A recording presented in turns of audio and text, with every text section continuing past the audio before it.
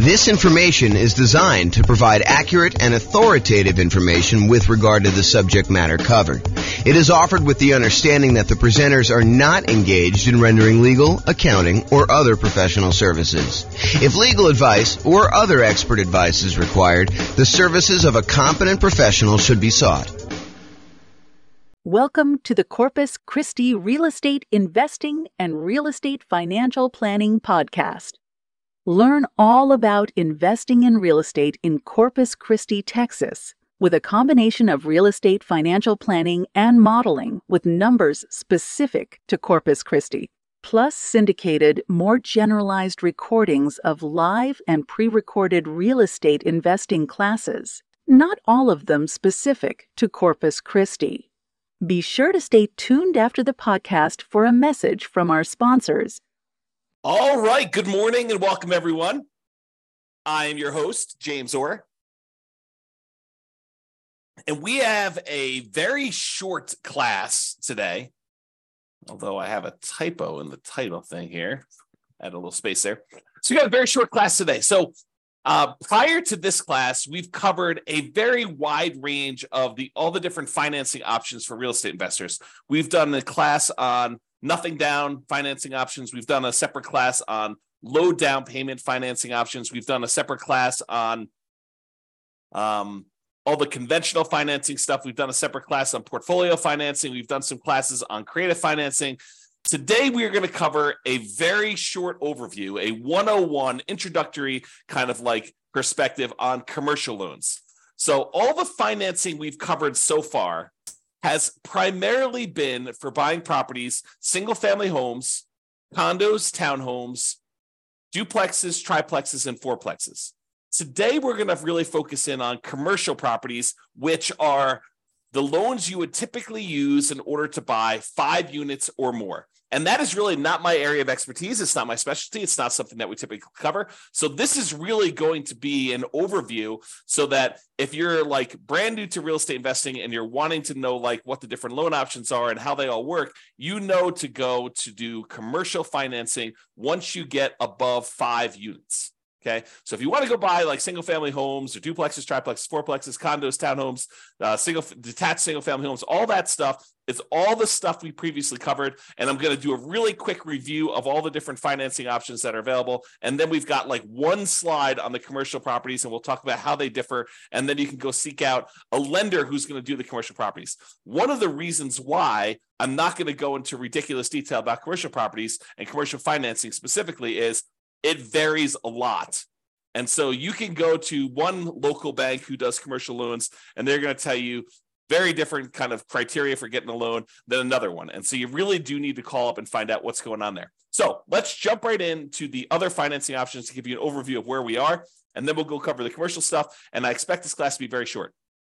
Okay, so when we talked before about the loans that people typically get, I forget what the exact numbers are. We covered this yesterday in the class on portfolio financing, but I believe it was over 60% of all the financing options used is going to be conventional financing. Then we have FHA as a very distant second. Then we have VA loans, USDA loans, portfolio loans, all those other ones that make up the rest. And that was even a relatively small percentage. I think VA was like, 10% or so. So and then the other ones are even smaller than that. So all of these different options that we've got kind of laid out here are all relatively small compared to the conventional FHA, VA kind of group of different loan things. And then that's really what we've covered in those previous classes. So just a quick overview of some of the financing stuff. Go see the other class if you want detail. But conventional financing is typically used single family homes if you want to use the low down options. And that's usually for like people that are doing house hacking or doing the nomad strategy. And that's usually 3% down for your first one if you want to do like the home ready or home possible loan, and then 5% down if you're going to do more than one. So if you're going to do the nomad strategy where you're buying a property, moving in there as an owner occupant, living there for a year or until you save up your next down payment, it's a minimum of a year, and then converting the previous one to a rental, buying your next one again with 5% down. It's a way that you could buy, 4 properties instead of one if you had 20% down. So instead of putting 20% down and buying one investment property, if you're willing to move into the property and live there for a year, you can now buy 4. And 4 will get you a long ways toward becoming financially independent if you're thinking about like your asset base and your size of that.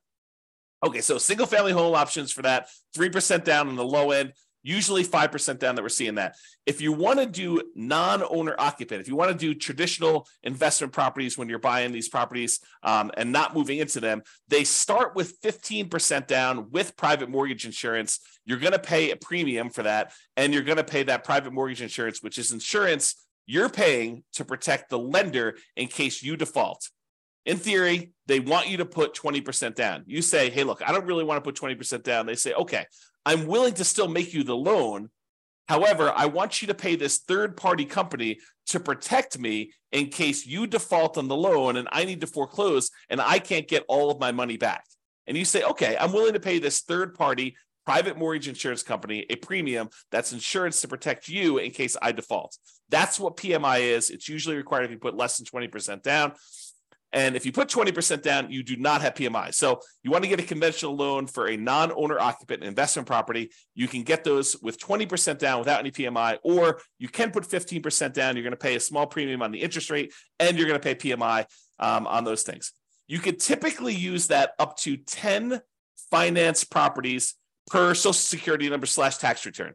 And this is when you're buying non-owner occupant properties. If you're buying owner occupant properties, there is no limit to how many conventional financing loans you can get. So it's one of the sort of carve-outs that if you want to get these great 30-year fixed rate financing loans on properties that become ultimately investment properties, then doing a strategy like house hacking or Nomad, where you're buying a property as an owner occupant, moving in, and then at some point in the future, either immediately getting roommates or at some point in the future, converting that to a rental after you've lived there for a year and you fulfill the obligations that the lender requires, because you'll sign a piece of paper at closing that says, for an owner-occupant loan, you're going to move into the property and live there for a year. So if you fulfill those obligations, then you can convert it to a rental. So if you're doing that strategy, you can do more than 10 conventional loans because you're moving in as an owner-occupant. If you're doing these and you're buying investment properties and you're not moving in, you will be limited to 10 as of right now, and this can change over time, but 10 conventional loan spots that you could use up to do that. And it's not just 10 conventional loan spots.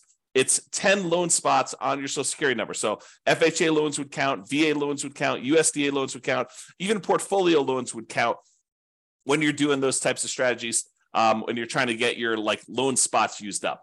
So realize that there is a limitation there when you're doing it, which is why we covered portfolio financing in the previous class. Portfolio financing is typically the financing you move to once you've used up all your loan spots. There's a couple other exceptions. Go watch the portfolio financing class for more information on that. However, that's typically what you move to when you get to your 10 loan spots. Okay, so that's all the conventional stuff.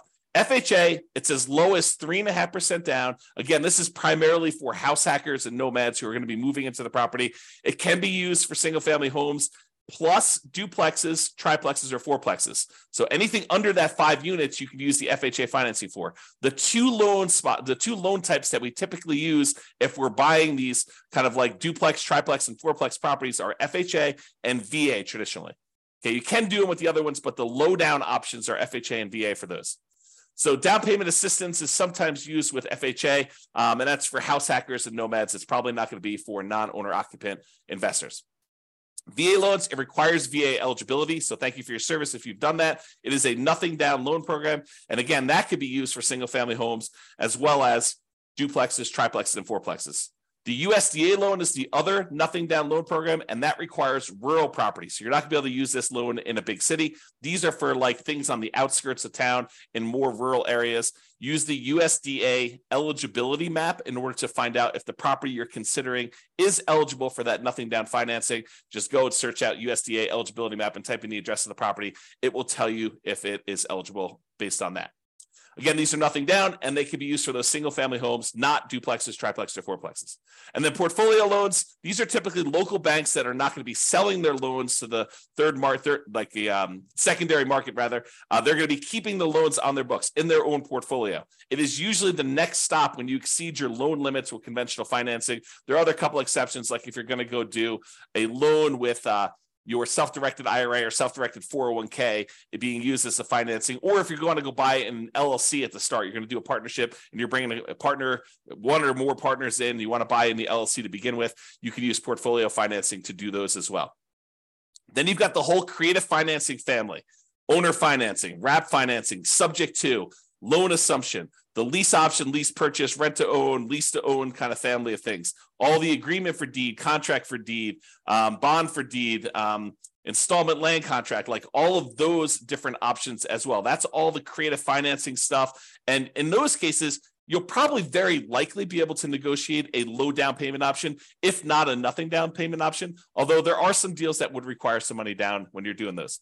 Private money, going to grandma, asking her if she'd be willing to do a loan. The negotiation is wide open on those because it's usually based on your relationship with somebody. And the quality of deal can help, but it's primarily your relationship with grandma that determines whether or not that is going to be a good loan for you. And then finally, hard money loans. Those are people that are in the business of loaning money on real estate, very likely be able to negotiate a low down payment, or in some cases, a nothing down loan option. In those, it's usually based on the quality of the deal. You know, a lot of times you'll hear 70% of the after repaired value is the maximum that they'll loan based on those. It is generally commercial properties only. So with hard money loans, you're probably not going to be able to use those as a nomad or house hacker. It's usually only for commercial loans. That's usually because the hard money lenders don't want to deal with the consumer loan lending laws. Okay, so that is an overview of all the different things. And you'll notice that these are mostly dealing with single family homes, condos, townhomes, duplexes, triplexes, fourplexes in some cases, but it usually doesn't deal with 5 units or more. Although you could argue that the private money and hard money and creative financing ones, those could also be used with some of these commercial properties. However, commercial properties are typically 5+ units, and some banks may do some kind of more unusual things like do commercial loans across multiple single family homes, condos, townhomes, duplex, triplex, fourplexes. Well, they'll do like a blanket loan over those. Some of the other interesting things about commercial loans is they typically don't count as part of your 10 finance properties for conventional. So it usually is not one of your loan spots if you're thinking about it that way. Another interesting thing about commercial properties, a lot of times when you're doing these other loans, they're going to require that you buy them as an individual and personally sign and personally guarantee the loan. So you'll go buy a property and you'll do conventional financing. They're going to have you personally sign, and you're not going to be able to buy an LLC. Not going to get into this discussion here, but sometimes people will buy the property, and then as soon as they own the property, they will go meet with an attorney, get proper legal advice on how to do this, and then they will deed their property into the name of an LLC. There's some weird things that happen with that as far as like your ability to do that without the lender being able to call the loan due. Not that they will, but they are able to call the loan due. But you'll want to get advice from an attorney on that. It's a gray area to say the least. However, when you're getting a commercial loan, you could usually use the LLC directly to borrow. In most cases, the lender is still going to require you to sign or someone else to sign personally on the loan to personally guarantee it. And if they are going to lose money on the deal, if they have to foreclose or something like that, they will go after you personally to do that. So there is recourse on you as the individual borrower. So these loan programs, and one of the reasons why we're not going into a lot of detail, these loan programs vary and they constantly change. It's sort of like the way I think about it is all the traditional consumer-based loans have very strict standards and very rigid rules in place to protect the consumer. However, commercial financing is sort of the wild, wild west. All the rules and everything can vary. They're kind of like setting up what they can do there. And so realize that if you're going to go do commercial financing, just go in eyes wide open and realize that the programs are not standardized and that you'll likely have that.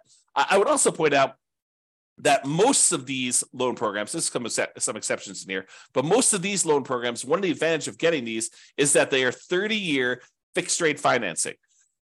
However, when you go to commercial loans, a lot of times there are exceptions where you can get fixed rate financing. It's kind of difficult to do, and they're harder to get and more cumbersome to apply for. But most of the commercial loans you're going to run into are going to have some type of adjustable rate mortgage and usually have some type of balloon payment where they may have a 20-year amortization where you're paying off, you're making payments on the loan as if you were going to pay off the entire thing in 20 years. However, you usually have like a 5-year balloon or 7-year balloon or a 10-year balloon or 5 years with the right to renew one more time with an adjustment to the interest rate for another 5 years. So all these kind of like things vary. So even though that has a kind of payment period over 20 years, realize that you may have to pay off the entire loan or refinance it within 5 years or 7 years or 10 years. Again, these programs vary and they're all over the place. The relationship with the bank especially how much you have on deposit, can help out a lot as to whether or not you can get these, especially with local banks. The underwriting depends on the guarantor, the person who is signing and guaranteeing the loan, and the property itself. And then there are other requirements such as providing financials to the bank each year. If you go get a conventional loan or an FHA loan or a VA loan and you qualify for that loan, once you qualify, that's it. The bank does not come back 3 years later to check to see if you've actually still qualified to have that loan. Once you qualify, you're in and you're golden. That is not the case with commercial properties. With commercial properties, they will want you to provide financials to the bank every X period of time. I've seen mostly years. So every year they want you to come up with updated financials, and they want to make sure that you still qualify and can still get that loan. And if not, they may actually start foreclosure process. Okay. There is a relatively famous, I'm not going to mention it by name, author of real estate investing books, an investor who tells the story of the bank calling their loan due during the downturn. They just said, hey, your financials look weak because all these property values are kind of compressing. And, we feel a little bit nervous about stuff. So we actually are going to go call the loan due. You have X number of days in order to pay this complete thing off. And that happened during the downturn. If you're not prepared for that, that could be a problem. So realize commercial properties are very, very different. All right. So that's it. That's the 101 version of commercial financing. So if you're looking to buy single family homes, condos, townhomes, duplex, triplex, fourplexes, you can use the traditional financing we've covered in previous classes. However, if you're looking to buy these commercial properties, 5 units or more, or any type of industrial properties, then you're going to probably want to look at commercial financing. You're going to want to seek out a commercial financing lender. Go talk to either local banks or find a commercial loan broker who can help you shop out and price out different options there. There's more variety in underwriting criteria for commercial properties from lender to lender. It's not standardized. So realize that there is a lot more room for negotiation if you're strong and you're kind of coming and buying. And there's a lot of flexibility and variability in what you can get and what is available for you. And a lot of it depends on the property and a lot of it depends on the guarantor.